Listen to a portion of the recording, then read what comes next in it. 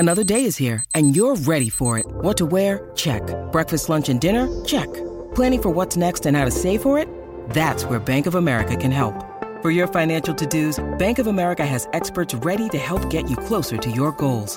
Get started at one of our local financial centers or 24/7 in our mobile banking app. Find a location near you at bankofamerica.com/talktous. What would you like the power to do? Mobile banking requires downloading the app and is only available for select devices. Message and data rates may apply. Bank of America N.A., member FDIC. Hello out there. Yes, hello out there, everyone. Welcome back to None But the Brave, presentation of Evergreen Podcasts. I am Hal Schwartz, and as always, I'm here with my great buddy Flynn McLean. And Flynn, more ticketing action going on today. Yeah, well, we had the verified fan thing, which went well for not a lot of our friends anyway. Seems that they're almost discriminating against people who have purchased a bunch of tickets. For example, in my household, I got waitlisted, and a burner account that I set up just for this purpose, it was verified on its first choice, and then my wife got verified for her third choice. So it didn't work well for us, and it didn't work well for a lot of other people, apparently. Yeah, if you read Twitter, many people tweeting about how they've seen 20, 30, 50, 100 shows, and they're not verified. And then you hear brand new accounts such as your burner account are verified. It's just really inexplicable. But as we've said before, they're not really weeding out resellers. They're mining data. Another part of the problem, and we discussed this back in July, so we won't go into it all again, but other acts are using verified fan, U2, Pearl Jam, but those acts also have fan clubs that allow you to bypass the verified fan. For example, U2 at the Sphere, it is a verified fan event, but they've already informed fan club members that they won't be subject to that. So at least give your dedicated fans an option where they can get tickets and not be told you can't even try for tickets. That is just so offensive that so many Springsteen fans, and we're hearing from them on Twitter, as I said, they're out there beyond Twitter. So many people who have been loyal fans, some going back decades, are told, sorry, you cannot even purchase a ticket or try to purchase a ticket. Of course, nobody's guaranteed to purchase a ticket. Right. Well, that's the worst thing. Is it's like, gee, thanks for buying tickets for these 50 other shows and over the course of the last 20 or 30 years, but no thank you on this one. It just makes no sense. You would think that they would look at Ticketmaster accounts that have purchased 20, 30 pairs of tickets for shows over the years and put them at the front of the line. But no, they seem to be doing literally the exact opposite. And it's just frustrating. It does seem that way. And it's very frustrating, and it really puts a bad taste in our mouths, especially coming off of the tickets fiasco, as some people call it, from last summer. And it just doesn't leave a good taste in our mouths right now. Well, look, I think we're going to be okay. We know we're going to be okay. So I don't want to get too wrapped up in this. The whole verified fan thing, this is not just Bruce, as I said. This is an industry problem now, and they have turned the ticketing process into something in 2023 that just sucks across the board. And it's impacting us because we're Springsteen fans. It's going to impact U2 fans that aren't members of the fan club when it comes time to the Sphere shows. Obviously, we know what happened with Beyonce and Taylor Swift. This is just no way to handle it. And the rationale for it is just false. And if you look even at some of Bruce's other shows, the Wrigley shows, which went on sale, people were able to purchase tickets. They didn't do any verified fan there. They just put the tickets on sale, and somehow they managed the load and the system didn't crash. And there's just no reason for this. And it's Ticketmaster. It's the artists as well. But this is a system that just really should not be being used. Not at all. And I always like the reason they give to make sure that the real fans get the tickets and not the bots. And that just is a complete line of BS, and it's just it's basically lying to our faces. It's just offensive because you're telling people, look at all the people tweeting at us who've seen a lot of Springsteen shows over the years and have purchased tickets from Ticketmaster for Springsteen, which should get you verified, to say to them, you're not worthy even to try for tickets. I don't know, but I think let's just move on, talk about the tour and concentrate on the music. We're not changing this, and it doesn't appear that any of the other fan bases are going to change it anytime soon, and it's just something we're all going to have to deal with. Yeah, you got to learn to live with what you can't rise above, right, Hal? Exactly. Well, anyway, he's talking about the music. He has waltzed across Texas, playing shows in Dallas, Houston, and Austin, as well as Kansas City and Tulsa. And we gotten about 5 tour debuts over that time. I think something like the that. With the biggest one being If I Was the Priest in Houston. Nice video posted to Twitter, and yeah, Bruce came out and they rocked it just like we thought they would. It sounded phenomenal, and Steve was just shredding his solo at the end of the song. And it appeared again the next night in Austin, disappeared in Kansas City, but then it came back in Tulsa. So I'm hoping it appears more often than it doesn't. First of all, If I Was a Priest was magnificent. Steve's guitar work was great. I've heard both the Houston and the Austin performances now via the Nug streaming, and wow, that was really something. And to think that Bruce would be playing that song and sound as good as it does in 2023, who would have ever bet on that if you said that 5 years ago?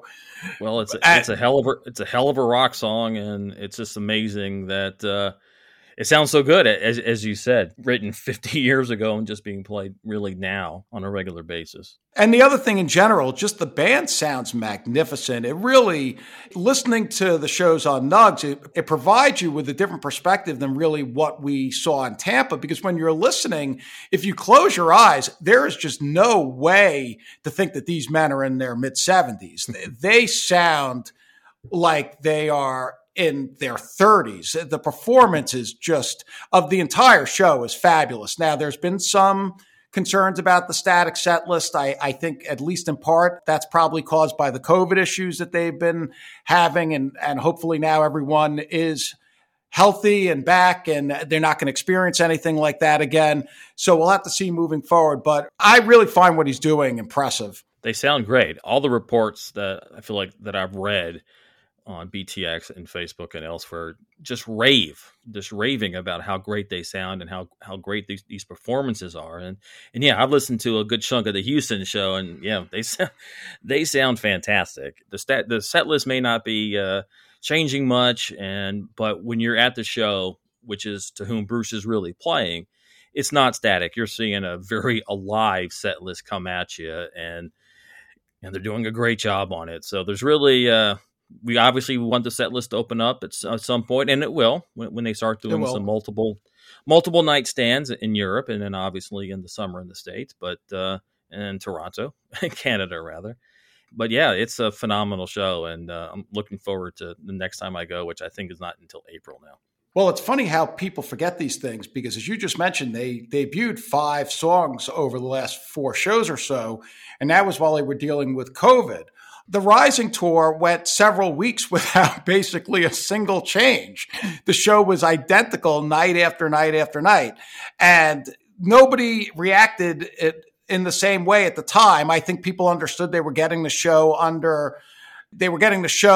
right, and obviously they had some issues at the start of the Rising Tour, which they did not have on this tour, but things are going to open up. There's no question about it, and these are one-show cities. I'm going to point out again about the comparison to the Rising Tour maybe not being the fairest comparison, because that show, as you know, had 11 new songs in it every night during that stretch. So while it was static, they were playing nearly a dozen songs every night that hadn't been played really ever before. So that is a key difference here, but I still feel confident that things are gonna open up at some point. We're looking forward to it, but at the same time, this show hits hard. You do make a fair point about the new material, because the one thing, 28 songs in Tampa and 25 songs in Kansas City. Now, that may have been, again, because of COVID, so we don't know what impact that had on the show length and all of that. But the 3 songs that were removed from Tampa to Kansas City were all off of Letter to You and Only the Strong Survive. So that is notable to point out. And we lost Burning Train. We lost House of 1,000 Guitars. We lost Don't Play That Song. And in Kansas City, as you pointed out, If I Was the Priest wasn't played that night. So I agree. He should try and keep a healthy dose of that material in there. And it is a shame. I listened to the second performance of House of 1,000 Guitars from Atlanta, and he had some issues with it in Tampa. We know that. But I thought in Atlanta it worked really well. And I guess, as we talked about before, he must have seen something in the audience that made him think it wasn't right for the show. But I'd really like to see him come back to some of that stuff and give it another chance. Burn and Train is another one. Oh, I agree with you 100%. The more new stuff in the show, the better. I want to see songs I haven't seen before in concert, whether it's haven't seen before ever or haven't seen in a long time. So yeah, the more new stuff, the better. And I hope that stuff does come back. But unfortunately, history does show that once a new song disappears early on in the tour, it rarely ever comes back. So I'm hoping that doesn't apply here and that history does not repeat itself. You're right about that, and perhaps Burn and Train, and especially House of a Thousand Guitars, are not songs we should really expect they're going to be played regularly from this point. But If I Was a Priest definitely appears like it's going to stick around, and as great as it sounds, maybe that'll give them the impetus to try Janie Needs a Shooter. And I know that some people are going to be like, we don't like that song. The Power of Prayer to me is a really good pop song. I think it would work well live, especially with this band. Let's get that in there. And there's other stuff on there. Same thing with Only the Strong Survive. Look, he put it out. Let's just keep the show with some fresh material. And as time has shown for his entire career, that is really what makes the Springsteen shows distinctive. Oh, exactly. And I was listening to Houston. Actually, I was listening to Dallas on E Street Radio earlier today, and the song Letter to You sounded phenomenal. It had a rock edge to it that I hadn't heard in Tampa. And so that's one that it has improved over the 3 weeks of the tour. I would love to see him rotate the Strong Survive material. It doesn't have to be the same two every night. And I know that material is probably a lot more complex musically. So it might be difficult to have them learn a new one, every two shows, but it's still new material. I want to hear him give it a shot. Definitely. I totally agree. And it'll be interesting to see how the tour continues from here. As we say, everyone was back last night in Tulsa, and fingers crossed. Actually, Hal, I believe Lisa Lowell was out. Oh, I just totally missed that, I guess. That's what I heard from from Stan Goldstein on Facebook, that she was out, and we believe it's COVID. I have no idea. Oh, so Bruce did not, because at the other shows he said Jake had COVID, Steve had COVID. He didn't mention that Lisa was out. I guess he did not, and I don't know if he made any mention of it, but that's what I read from Stan today. Okay, well, we'll have to confirm that. I did not know that. I thought when they said Jake was back that everyone was back. So hopefully, if Lisa has COVID, she's feeling okay and she'll be back soon. Oh, absolutely. Yeah, I send out healing thoughts to her and to everybody else in the band who has had COVID. I hope they all had a mild case. My case kind of knocked me on my ass for about 3 weeks. It wasn't symptomatic for that long, but I was exhausted for 2.5 weeks of that time. And I don't know how these guys can come back from having it and playing a 2.5 hour, 2 hour and 45 minute show. So hats off to them. They must be superhuman in some fashion. Well, and with that, let's move to our main topic tonight. And it's a perfect segue because we're going to speak to someone right now who is within the E Street bubble. And our guest today is Nikki Germain. She has just published a new book of her photos taken at Liberty Hall in Houston, Texas, back in March of '74. The book is called Springsteen, Liberty Hall. Nikki Germain, welcome to the podcast. Thank you. Thanks for having me. Thank you so much for being here. It's we're really loving the book. As we were talking about before you came on the air, it captures such an incredibly rare period of time in the E Street Band. It does. It was a very small window of time when that version of the band existed after Vinny left the band, that's putting it politely, and David Sanchez was already playing with the band. David brought on his friend Ernest Boom Carter, to play drums, and they had a real strong interest in jazz. So there was that element that was part of the band at that time that, in reflection, Bruce really loved that version of the band. He actually said to me in one of our meetings that he wished he had had a little more time with them. But they left on their own accord later that year and wound up, then that's when they wound up advertising for a new drummer and a new piano player.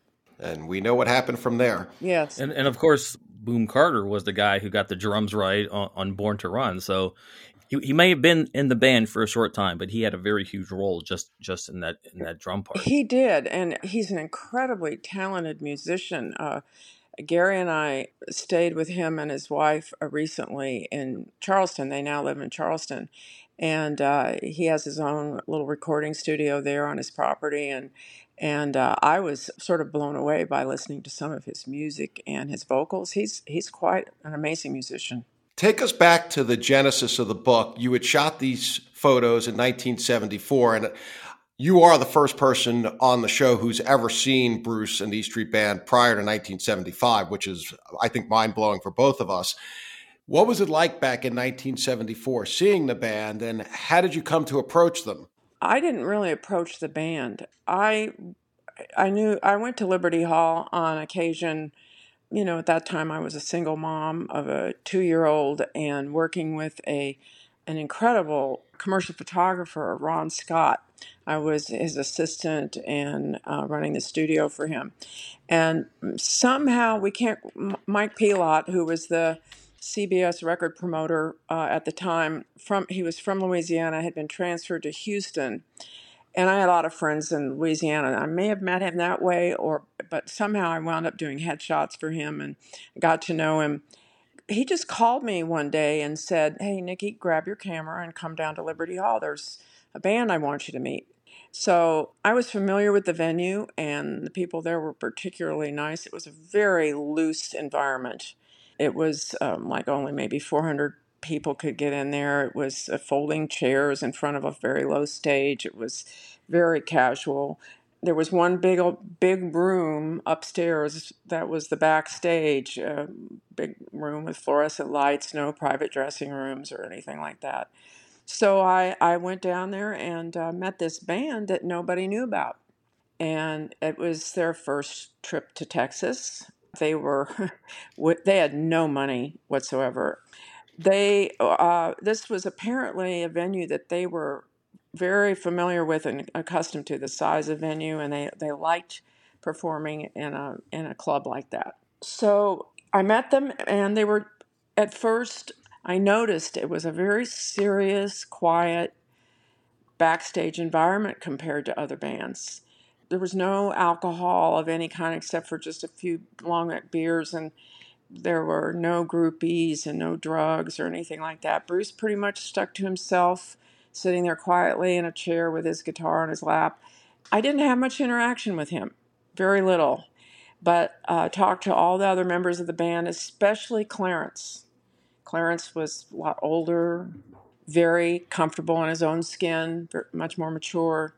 And the other guys were like no more than 24, and Boom was even a lot younger than that. So I noticed that. And I was 26 at the time. And I think they really kind of liked having sort of a cute gal take their pictures. Right. And so the first, and I actually went to the venue with my boyfriend. He was a writer and wrote a lot for KPFT, I believe it was. Then when they got on stage, I went out front and I had brought my camera and 2 different lenses with me, and they just exploded. In the house at that night, Mike Pilot had invited pretty much everybody from the newspaper reporters, critics, and radio stations, and had really made sure that the press was there. Plus, it was broadcast on the radio by the public radio station. Every Thursday night, they would broadcast the Liberty Hall shows, and it just went out like wildfire. Nobody knew who he was, but by the next day, they had to add 3 more shows.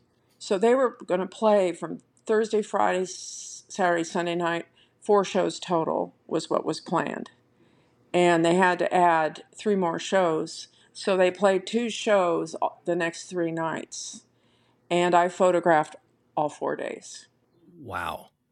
Now, yeah, and in the book, you had said you were not familiar with their music at all. No, Is that an exaggeration, or no, you really hadn't even heard a song from them? no, never heard anything. No, and but as soon as I did, I knew he was different. I mean, there was something very, very different, and it was apparent to everybody in the room. And what happened when they left Houston, they went on to Austin. And by the time they got to Austin, where they were playing the Dillo, the Armadillo World headquarters, they were waiting for him because there was a huge music scene in Texas at that time.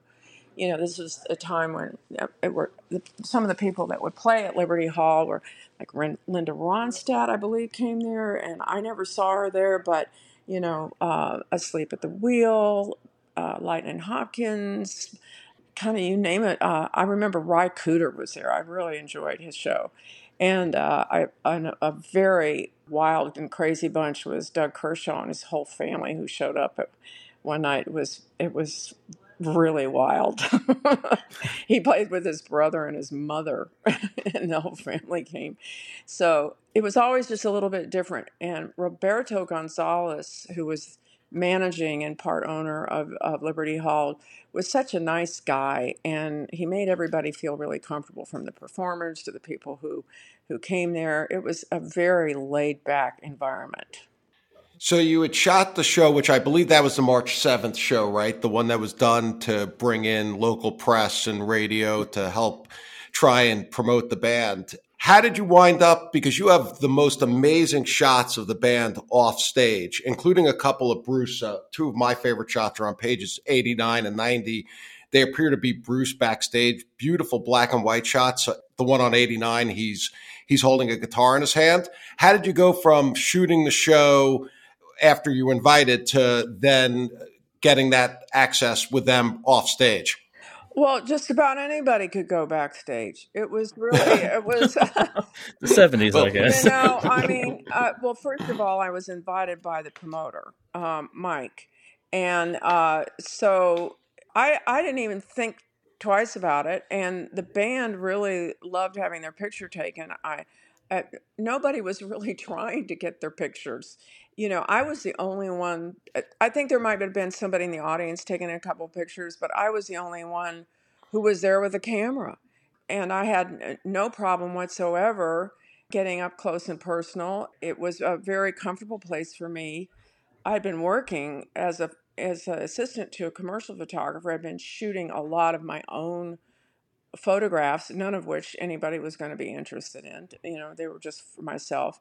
I was very interested in documentary photography. I was a big fan of Mary Ellen Mark, and I really wasn't interested in shooting commercially at all.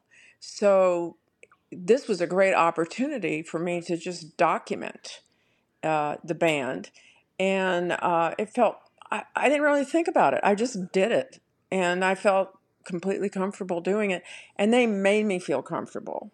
It was really easy to hang out with them. They were very friendly. I would say most of the conversations I had, like I said, were with Clarence. I think my absolute favorite shot in the whole book is the portrait of Clarence.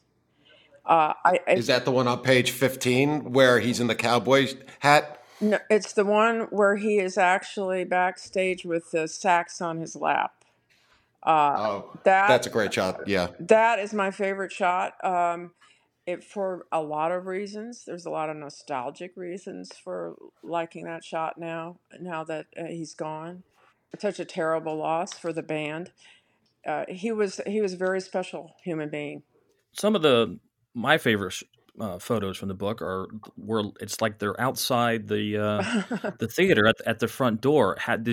Was that an arranged shoot, Yeah. or how did that come about? Yeah, that after I'd spent a little time with them, I realized I just could not get a shot of the whole band together on stage. It was impossible. It was much too small a venue. It was very dark, and to get everybody to get back, you can see a couple of the photographs that we used just to get a feeling for what it was like. They're not the best pictures, but you get a sense of what the stage was like and how small it was. And it was small. It was really tiny. And so I suggested we do some photographs in front of Liberty Hall. So I think it might have been like the last day they were there on, it was a weekend, and we got together, and they thought it was a good idea. And it was funny because it wasn't easy getting them to really look at the camera and to cooperate with the shot. I wouldn't say they were uncooperative. That's not the word I would use, but I don't think they were particularly comfortable with it. They were just, like Danny was okay, I think, with it, Gary, Clarence, but Bruce and Boom and David less so. And so I was really fortunate to even get anything out of that. And the one shot where Bruce is waving at the camera, it's like, oh, I got his attention. Because he tended not to really look at me when I shot the photographs, which was fine. But in contrast, like there's a couple of pictures, especially, well, with Danny and Gary and Clarence, where they looked directly at the camera. They had no problem with it whatsoever. It was a little bit like herding cats, but it worked. And it was a little, if I had wanted to print up, well, I did try to print up those photographs. They were shot with Ektachrome. Now with the new technology of the digital technology of scanning transparencies and using Adobe Photoshop to make corrections, and to pull out information that you couldn't get if you just did a direct print from a transparency back in those days. The photographs turned out amazingly well. The color photographs, I was stunned when I saw what they look like and what we could do with them to make them better, so that you could actually get that information and see what I had photographed. Couldn't have done it back in the day. When you need mealtime inspiration, it's worth shopping Kroger, where you'll find over 30,000 mouth-watering choices that excite your inner foodie. And no matter what tasty choice you make, you'll enjoy our everyday low prices, plus extra ways to save, like digital coupons worth over $600 each week. You can also save up to $1 off per gallon at the pump with fuel points. More savings and more inspiring flavors make shopping Kroger worth it every time. Kroger, fresh for everyone. Fuel restrictions apply. Ready for a head-bangingly good time? Dive into the world of heavy metal with the Brutally Delicious podcast. Here, we don't just talk music. We welcome you into our heavy metal family. Join us for candid chats with legends and rising stars. We go beyond the typical interviews, exploring raw emotions and the life-altering impact of heavy metal. So whether you're a diehard metalhead or just curious, join our family and let the headbanging begin with the Brutally Delicious podcast. The shots are so vivid. For people who haven't seen the book yet, you should check it out because you've not seen the E Street Band in this time period with this kind of clarity and what you captured in their eyes, and you can really feel it. And Bruce in his intro wrote that this was the before, and we understand what that meant because they would go on to worldwide fame, but they didn't know that in 1974. And I just find it so unique what you captured here. Well, one of the things that was going on at the time, and the reason why I believe that environment was so serious, was because, well, first of all, they had no money whatsoever. They were really struggling, and their first two albums, both of which I love, had been released and not really sold very well. Columbia was really thinking of dropping Bruce. In fact, they were going to do that. A couple of people within the organization were really campaigning to keep him on. And so they had kind of issued him a direct order, you better do something to save yourself, I guess. And that's when he was working on Born to Run. And I didn't really know any of this until after the fact. I didn't know what the reason was, but it became very obvious to me later on that that's what was happening. Mike Appel was there backstage, his manager, who he wound up having to sue for the rights to his music, which kept them further away from any kind of financial success, because that went on for a good solid 3 years, I believe, where they couldn't make any money. And so, as Gary would say, the cover band down the street in Asbury Park was making more money than they were. Yeah, as a matter of fact, we had Steve on the show, and he told us a story which was just stunning, that there was a band meeting where they were actually taking a vote on whether to leave Bruce, and he stood up and said, "We can't do this." He ultimately worked out with Steve Popovich that they would go off and do the Ronnie Spector album, and that sort of saved things at the time. So it's fascinating to hear you talk about that. They really stuck it out through thick and thin. They had to get other jobs. They were getting other gigs. They were doing everything they could do to hang on, and they stuck it out with him, for a long time.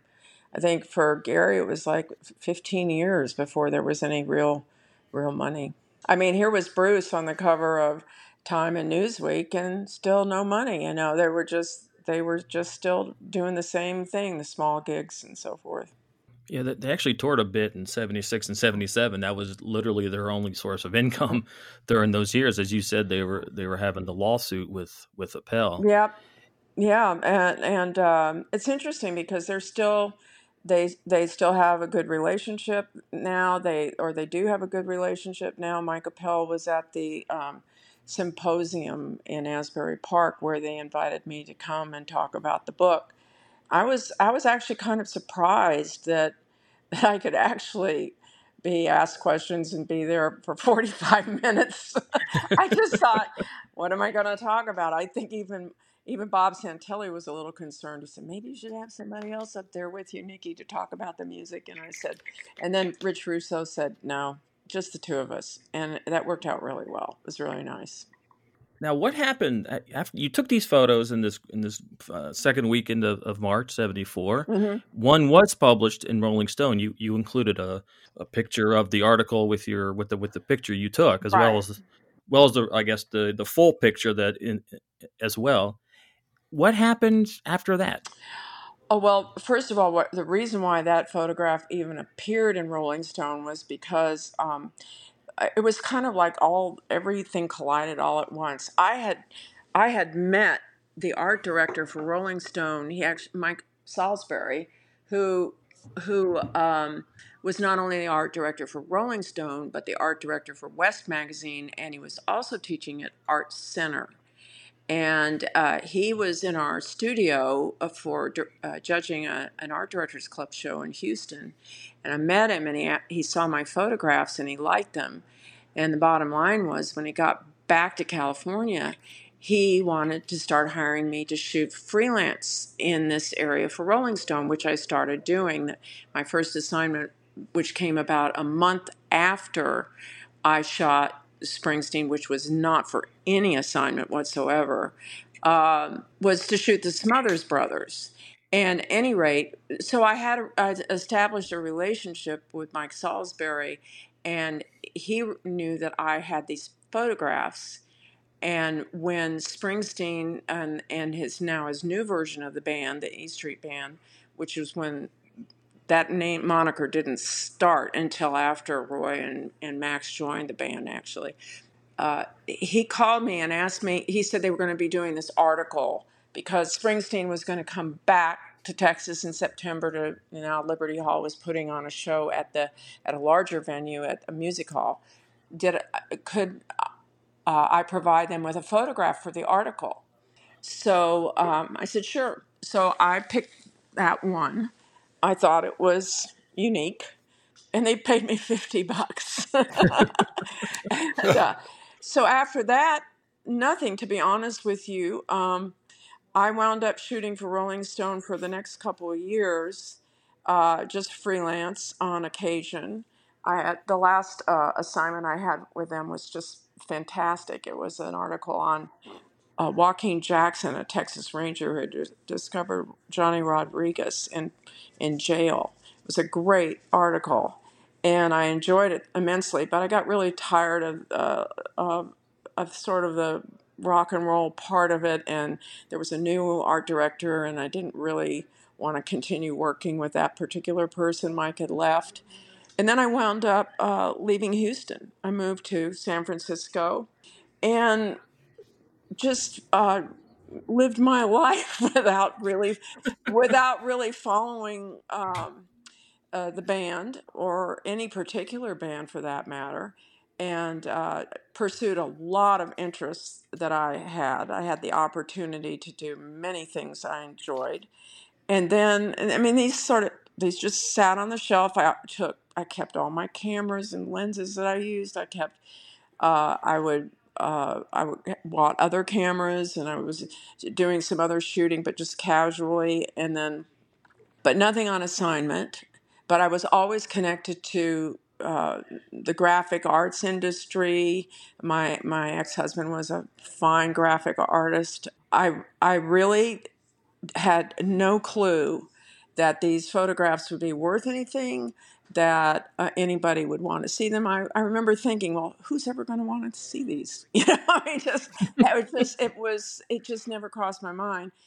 Then I think it was like 1983, and my daughter was about 12 years old, I believe, something like that. I can't remember exactly. She must have been, probably about 11, 12 years old. Anyway, Springsteen was coming to the Oakland Coliseum, and I asked her, I said, would you like to go see a show? And she said, yeah. So I called, I think it was sold out. And I called Bill Graham's office, and they called me back. And I had asked them, if I could get in touch with Gary, and they called me back and said, there are going to be 2 tickets for you and will call, and a couple of backstage passes. So I took my daughter to the show, and I had no idea what it was going to be like. And Nils was now on stage with the band, Patty. Oh, I'm not sure about Nils, actually, but Stephen was. Yeah, Nils would have been there. That would have been 1984 on Yeah, the Born in the USA tour. yeah. So that was Nils and then Patty, and it was such a long performance. I didn't expect that. I just remember my ears hurt, and I really was kind of anxious to get home, because it had gone so long, and it was a school night. So and we briefly met Gary backstage with his wife, and said hello, and then like 23 years went by after that, and I never saw the band. Didn't really know what was going on with them. I got this phone call on New Year's Day in 2011, and I didn't recognize the number, so I didn't pick up. And when I did get the message, it was Gary. And I thought, what the heck? He had gotten a call from Bill Whitbeck, who is the bass player for Robert Earl Keen. And Bill had been in the audience as a 17-year-old, I believe, that Saturday night at Liberty Hall. And he and his buddies just went nuts for the music. They had gone out and bought everything they could get their hands on, which wasn't a lot because there wasn't a lot available, but they found the records. He decided he wanted to be a bass player. And he did. Of course, he became a bass player. And he wound up writing an article about Gary's performance at Liberty Hall I think it was for a bass magazine. And he called Gary and asked him if he had any pictures. And Gary said, no, but I know somebody who does. And Oh, wow. And if I told Bill Whitbeck when I saw him at the Ryman last year, I said, if you hadn't made that phone call, I wouldn't be here. That's really amazing. And just the turn that life takes. Absolutely. It's absolutely true, because at that point, I said to Gary, I said, yeah, I've got pictures and you can have whatever you need. So I sent him some color transparencies, some of the color stuff. But then I realized I had all this black and white, and I'd kind of, I'd brought him out before for something, for a silent auction for something in Houston. And that was about it. I did that as a favor for someone. I think my daughter told the promoter that I had these pictures. At any rate, I decided I would make scans of the black and white images and send them to Gary just so he could see what it was. So I sent him the CD of the images, and he called me up and he said, my God, he said, we don't have anything like this. You've got to do something with it. I thought, when? I had I had a 24/7 career in real estate at that point in Sonoma and California, Sonoma, Napa, and that was a 30-year stint. And it was very, very time consuming. There was no way I could do anything with the photographs that would do them justice at that time. So, Gary and I kept in touch. I actually saw them play, and I saw him for the first time in like 24, 25 years when a friend of mine and I went to hear them play at Jazz Festival. I think that was in 2012. And then in 2014, again, we saw them at Jazz Festival. And that's when I started really seriously looking at what could be done with the photographs.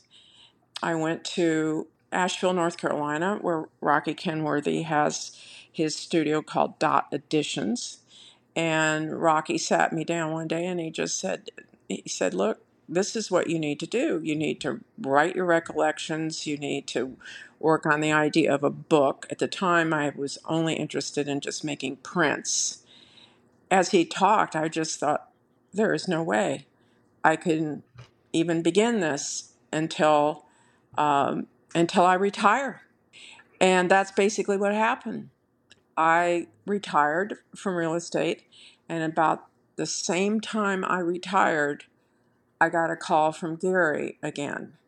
And this time he was actually going through a divorce, and we started having a conversation, and we talked for about 3 or 4 months before we got together, and we've basically been together ever since. Oh, wow. And then with the book, how did Bruce find out, and how did he offer his help, or what happened with him? Well, what happened was I moved to Nashville in 2019, and originally, Gary and I weren't going to live together, but then COVID hit. And so shortly after I moved to Nashville, we decided that we would be going through that together. And I had made Nashville my home. And one day he said to me, do you mind if I send some of these photographs to Bruce? And I just thought, oh boy, here we go. So I said, okay. And he texted him and sent him a couple of photographs. And he said, wow. He said, where did you get these? And long story short, what happened was I introduced myself to Bruce by text. And and then we had a phone conversation. And he said, and I told him, I said, I'm thinking about doing this book, but I don't want to do anything without your blessing. And which was true. I said, there was no way I was going to do it without his blessing. And he said, well, thank you. And then he said, what can I do to help? And I said, well, we know you can write. And he thought, he was laughing, and ultimately he agreed to do the preface for the book. And then I knew I was off and running. A number of other coincidences happened. I had met this wonderful photographer who lives in Napa. Her name is Norma Quintana, and she had done this beautiful book on traveling family circuses. And she told me, she said, Nikki, you have to get in touch with this designer, Yolanda Cuomo. And she kept insisting. And then when I went on her website, I thought, oh my God, she's not going to want to do some book on rock and roll. She had all these fabulous books she had done. But and long story short, when I got in touch with her, as soon as I mentioned Springsteen, well, she lives in Weehawken, New Jersey. And she's like, as soon as I mentioned Springsteen, she lost her mind. So she was totally on board, and turns out that she's also Pete Souza's designer. So she has designed all of Pete Souza's very successful books on his photographs he did during the Obama presidency. So, and then Pete Souza saw the photographs, and he was amazing.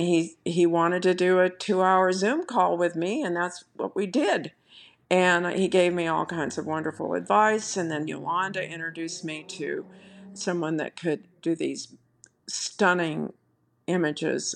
He took the black and white negatives and printed them all in the darkroom. And he's a master printer. So the reason why those images are done so beautifully is because both Rocky Kenworthy on the color and Chuck Kelton on the black and white did such a spectacular job of reproducing those images, which were then scanned. And the photographs themselves and the scans were sent to this incredible printer in Venice, Italy. Wow. And the whole point for me was to make sure this book turned out to be stunningly, beautifully reproduced, beautifully designed, and was affordable for the fans, because it was an extremely expensive proposition. And the only way it was going to get done right is if I did it myself, self-published, because any publisher was going to make all kinds of shortcuts. And it would not have turned out that way. Well, you did an amazing job, because the book is just simply gorgeous, and it's laid out beautifully, and the pictures pop. The black and white photos they're really just stunning. So I really enjoyed taking a look at it. Flynn had bought me a copy when he was at the symposium, and then I saw him. And when I got my hands on it, I was really blown away, because I wasn't expecting it to have such an impact on me. Well, I think it's interesting because, as I told you, I started collecting photography, and I have a library of photography books. I have a Bachelor of Fine Arts in Studio Art. And my teacher at the University of Texas, who was teaching photography at the time in the art department, not as a journalism subject, but as part of your Bachelor of Fine Arts, he was one of the WPA photographers. His name was Russell Lee. He just really changed the whole path of my life. He completely changed after taking his course.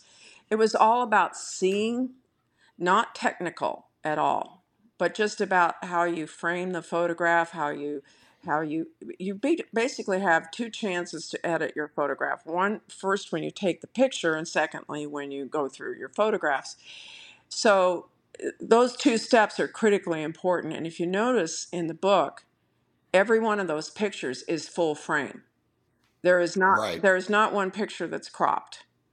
And that's very important to me, because you really want, and you do have to shoot a number of photographs to get exactly what you want. I mean, like the picture of Clarence, for instance, there were two images almost identical, but one, he's looking directly at me, and the sax isn't totally in the picture just the way I wanted. The second picture, when he glanced away and I got the next shot, I think I just got lucky that it was framed just the way I wanted it to be. Or the image of Danny leaning in and straight at me with the dog in the frame. I mean, I didn't plan that, but the dog was there, made it so much more interesting. Or the photograph of Clarence back in the backstage with all the legs, of the chairs and the gals and their shoes. I mean, it dates the photograph beautifully, because you can see the fashion and gives you a sense of that's the backstage. That's what it looked like. A lot of that was, just being fortunate enough to be there, but you have to be there. Most of showing of photography is you got to show up and really be there and be present, and not just sit back and observe with a long lens, but using that 28, you had to get up close and personal. Well, some of those on-stage photos of Bruce in the book, you are very upfront and personal, and those are some of my favorites, where you really capture the energy coming out of him and the music coming out of him. Well, the stage was pretty tiny, and it was, just at the most a couple of feet up off the floor. So those cigarettes you see along the edge of the stage, those are the audiences. Oh, wow. There's a color photograph in there of someone just leaning in and giving Bruce a sip of the wine out of their wine bottle. Gary said to me, that's the kind of venue that they were extremely used to playing. They were very comfortable with. And obviously, Bruce is very comfortable with interacting with the crowd. There's also a rawness to the photos. And I first saw the band in 1984, and Flynn first saw the band in 1988. So we never experienced this period. And I think a lot of our audience didn't experience this period, which is one of the reasons why it makes the book so interesting. Well, it's interesting because one of the things that happened, there was a couple of things that happened. I met Bob Santelli when he came to the house to talk to Gary about putting a show together at Asbury Park, and we were sitting outside on our screen-in porch. It was during COVID, so we were being very careful. And Bob kept talking about Bob has known everybody in this band since the early 70s. He grew up with these guys. He was from the shore. And he's been writing about rock and roll ever since, and had published many books, as it turned out, and curated all the rock and roll museums, Rock and Roll Hall of Fame, the Music Experience, the Grammy museums, and now he's executive director of the archives. And so he was sitting there talking to Gary. He kept talking about his favorite time, his favorite version of the band, which was before they became famous. So when they got through talking, I said, well, would you like to see some photographs? And Bruce had already said he was for this, but I was still trying to figure out how I was going to do it, because I don't write. And I knew that I needed a writer. And I didn't think about that when I was showing it to him, but when I brought the photographs down, he kind of lost his mind. And he said, where in the world, And I said, well, I told him a little bit. And he said, Nikki, I'm not kidding you. He said, these are really, really good. He said, what can I do to help? And the same question, that Bruce asked me. And I said, I need a writer. And he said, you got it. And he agreed to do this piece for the book and helped me in a lot of other ways as well. He's been so supportive. And so now Bob is on board. So now I've got Bruce agreeing to do the preface, Bob agreeing to do his piece. Gary had already written his recollection back in 2014, had just fired off what he remembered about that trip on the train, and the whole thing was just quite an event. So I had the makings for my book. And then Yolanda took it the rest of the way by introducing me to Chuck Hilton to do the prints, and we ultimately found this one printer in Italy that we knew could really do justice to the black and white images in particular, because I was so critical, because they're really the strongest images in my opinion. So everything just came together. Of course. And then it comes out just before the tour, which has had its pluses and minuses. The plus being it's out there during the tour, but the minus being that I'm trying to market a book while I'm on tour with the band and we're in a bubble.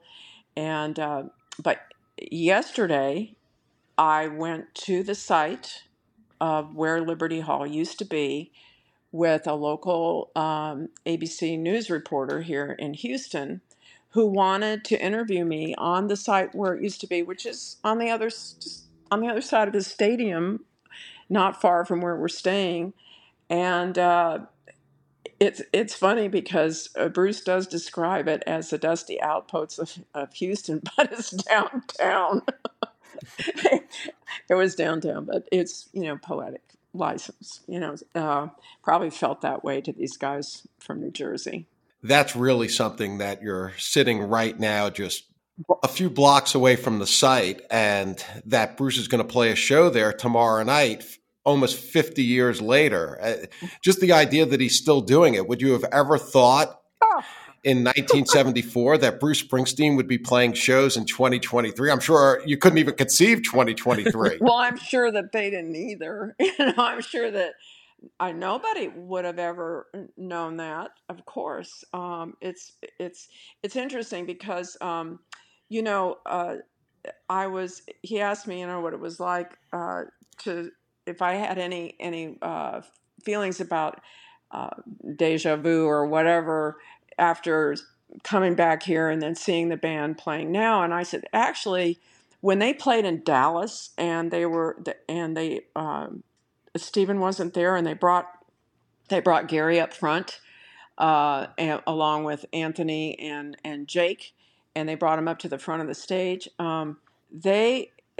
It felt more like that old Virgin because Gary and Bruce started interacting the way they used to, because now Gary had to step up. He was the only background singer. Well, I guess Clarence did some singing, but at Liberty Hall there was one guitar, one sax, one bass, two keyboards, and the drums, and that's it. So when they played in Dallas and Gary was brought up front, now he had to sing some backup, and Bruce was just as loose as I've ever seen him. He was really having a blast, and hopefully that'll kind of continue through the rest of these shows because the energy was terrific. So it was the first time I kind of felt like, oh, this is like the old days. One Hit Thunder is a podcast where we both celebrate and have a good laugh about bands and artists that had just one hit that we all know. Each week, we're joined by a guest from the world of music or comedy to learn more than you ever thought you would about some songs that you can't forget. And we decide if they brought the One Hit Thunder or were nothing more than a one-hit blunder. Look, if you listen to the show, you're probably going to laugh, and I guarantee you're going to crush next time the bar has music trivia.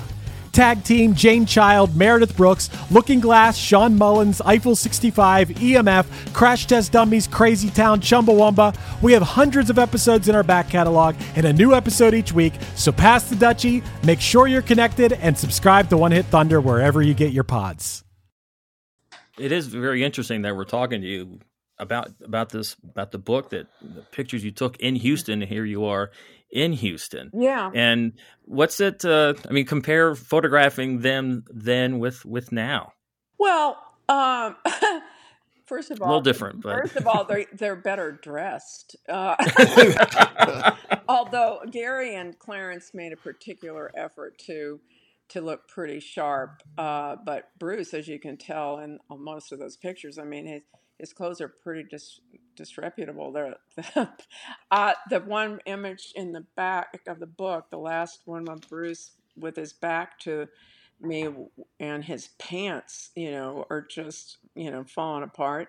My designer wanted to make that a little photograph, and I said, "Oh no, we're going to blow that one up." So there, they really had no money. I mean, they were really struggling.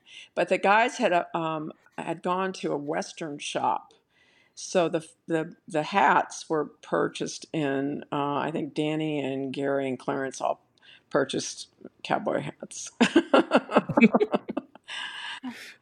Well, that's a theme in the book and the essays about everybody wearing cowboy hats and cowboy boots. Yeah, Jimmy Spheres opened up, and Bruce's comment was all he could see was cowboy hats, not only in the audience but also with the guys on stage.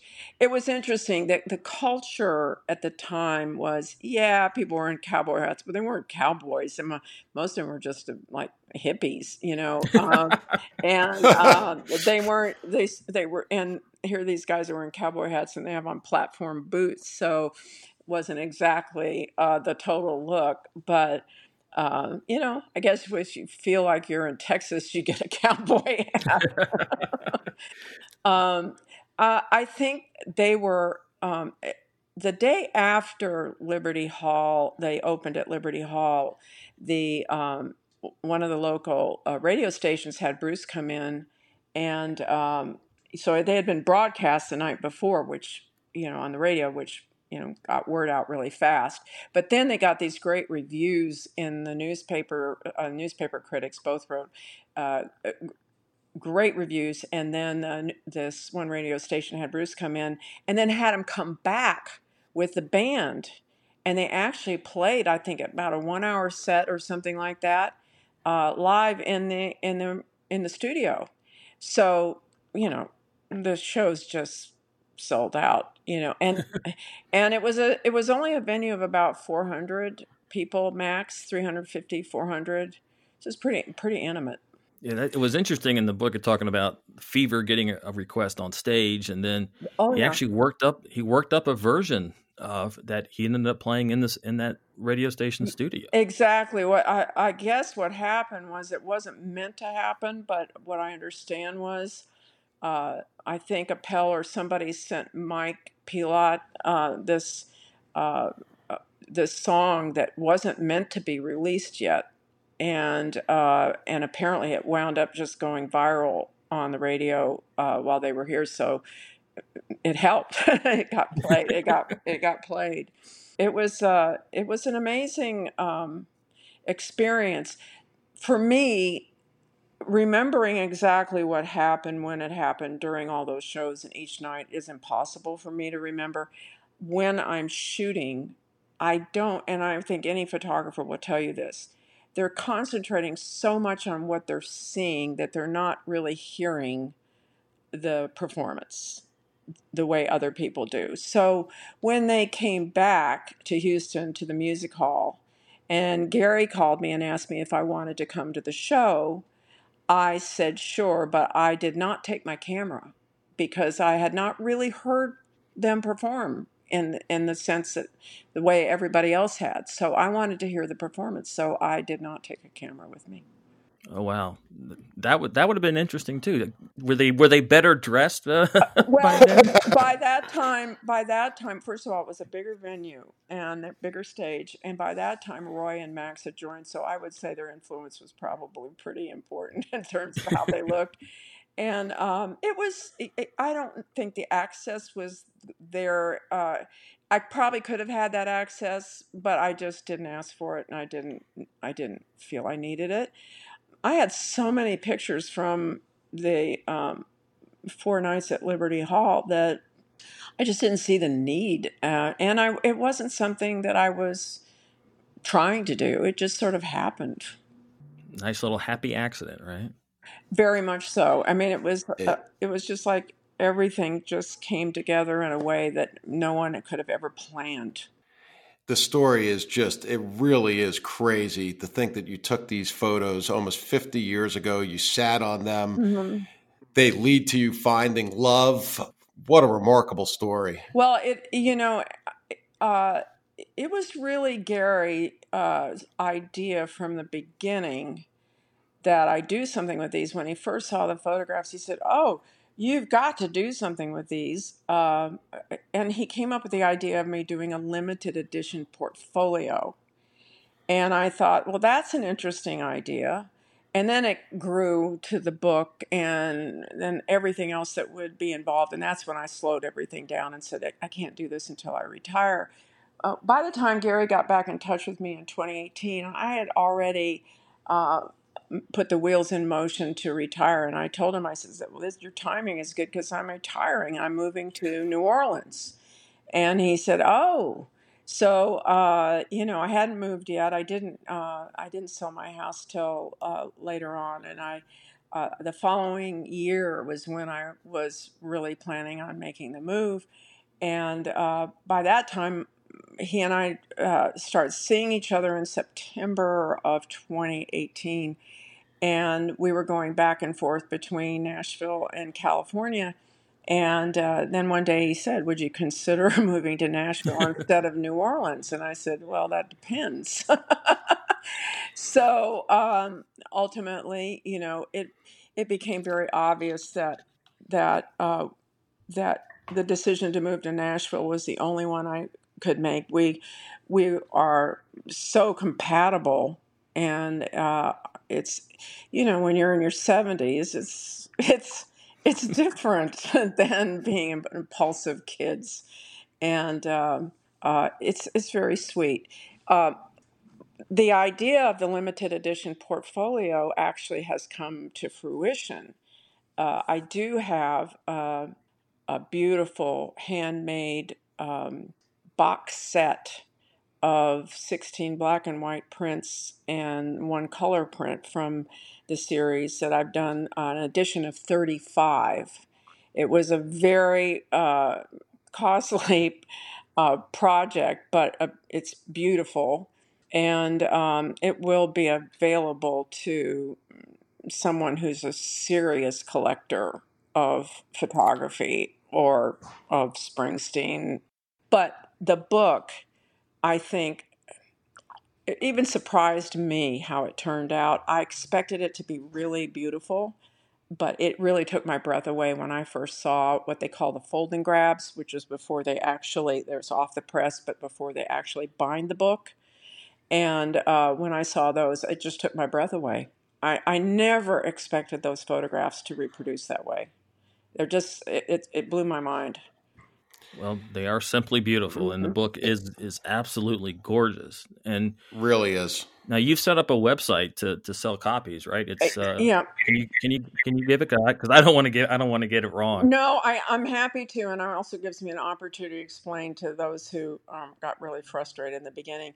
I was sort of forced in the position of having to get some books here, even though they weren't going to get here right away because they were coming by ship from Italy, and it takes a long time to get those.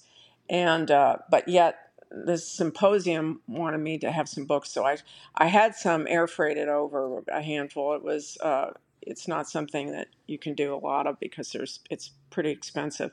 So I had enough books to have some at the symposium, but the website took a while to get going. It was much more back-end technical stuff than I ever imagined. It's called www.springsteenlibertyhall.com. It's that simple. And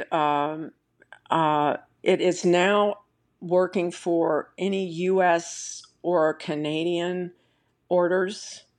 I can see why a lot of people don't self-publish when it comes to distributing a book.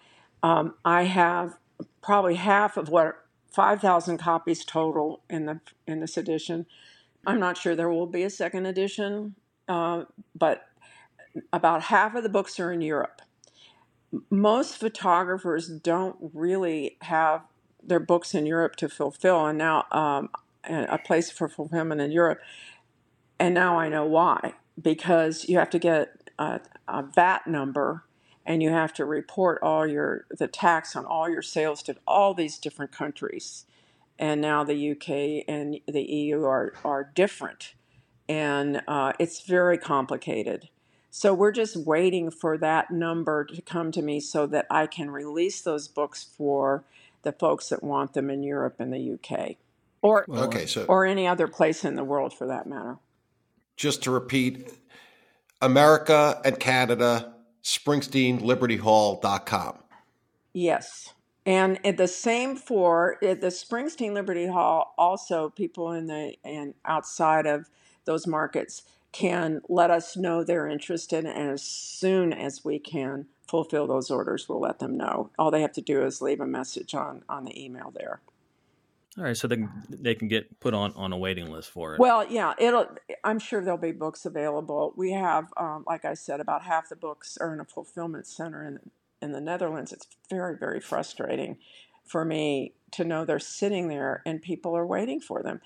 But I can pretty confidently say that they will be available much before we get to Europe. Okay, that sounds great. But by the end of April, then that's perfect timing. Yeah, I think it will be long before then, hopefully. I'm anticipating maybe 2-3 more weeks. We might see that open up. And it's important to note the book is very much worth the wait. Yeah, and I'd love to be able to do book signings, but it's going to be tough because they've tightened up this bubble. We've had now 3 people in the band test positive for COVID, And, we're being particularly careful with Gary. There's only one bass player. There are a couple of different guitarists, but there's only one bass player. There's only one drummer. There's only one piano player. We got to make sure these guys stay healthy. For people that want signed books, they can ask for them, and we'll try to get those to them. And hopefully by the time we get to Europe, things will loosen up a little bit, and maybe with some of these fan clubs they have over there that do these wonderful events, and that we might be able to do something when we get there. But who knows? We just have to wait and see. Well, we hope that can happen, and certainly we wish everyone in the band safe travels and hope that the 3 people who are currently sick are feeling okay and recover quickly. I don't think anybody's gotten particularly ill from it. I think we might see Susie and Steve back for the Houston show. Let's hope. But we're just, taking one day at a time. Sounds good. Stay healthy. Yeah, we're seeing a lot of the inside of nice hotels. Not getting out, I think everybody was a little bit more optimistic in the beginning, but this has really been a dose of reality. So it's funny because last year, I know on Eddie Vedder's solo tour, they were hit with COVID, and Glenn Hansard, who's in the band, he said, we're in our hotel rooms, we get in a car, we play the show, nobody's allowed backstage, and then we do the reverse, and somehow we still all got hit with it. Yeah, it's kind of crazy. Some of them know where they got it, some of them don't. It's in the end, like Nils has been masking up everywhere. He's very careful, and yet, he tested positive. So it's random. It is very difficult to prevent 100%. That is for sure. Well, and everybody's vaxxed, so nobody's getting really super sick, and that's good. It's just that if you test positive and even if you're asymptomatic, you've got to stay away. So there's really no other option. Well, thank you so much for doing this. This has just been so enjoyable for us to hear these stories, and we really appreciate it. Oh, and thanks for having me. It's my first ever podcast.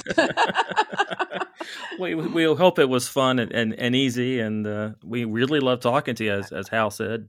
Hearing stories of that particular era where I would have been 3 years old at the time, and it's obviously nowhere near a concert. So hearing firsthand experiences is just very, very valuable as a huge Bruce fan.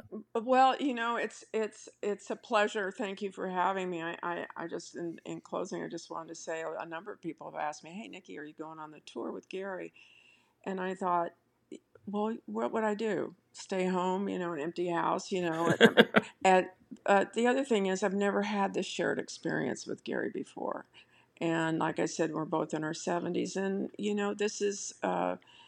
this is a time in our life where we want to be together, and staying home just wasn't an option. Sounds good. Well, enjoy it.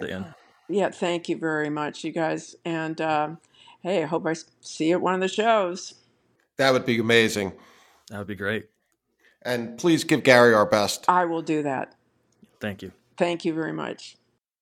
Once again, that was Nikki Germain. She just published a book of her fantastic photos that she took at the Liberty Hall shows in Houston, Texas back in March of 74. And if you're interested in getting a book, SpringsteenLibertyHall.com, and should be able to hook you up.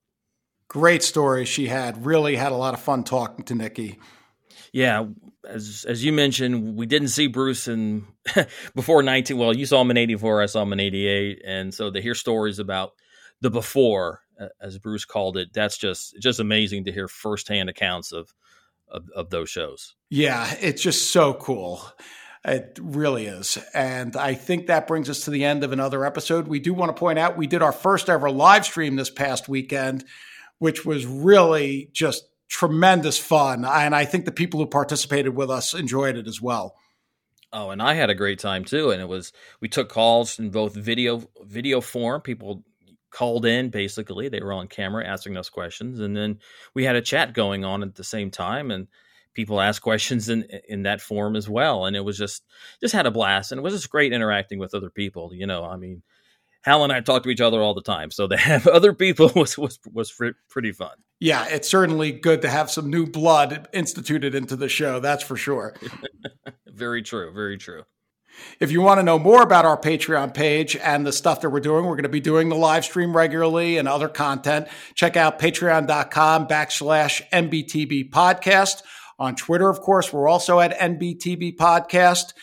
None But the Brave is produced by Bull Market Entertainment and presented by Evergreen Podcasts. Thanks again to Nikki Germain for joining us, and for Hal Schwartz on Flynn McLean saying thanks for listening, and we'll see you further on up the road.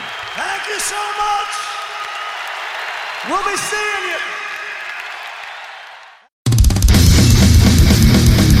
you. Ready for a head-bangingly good time?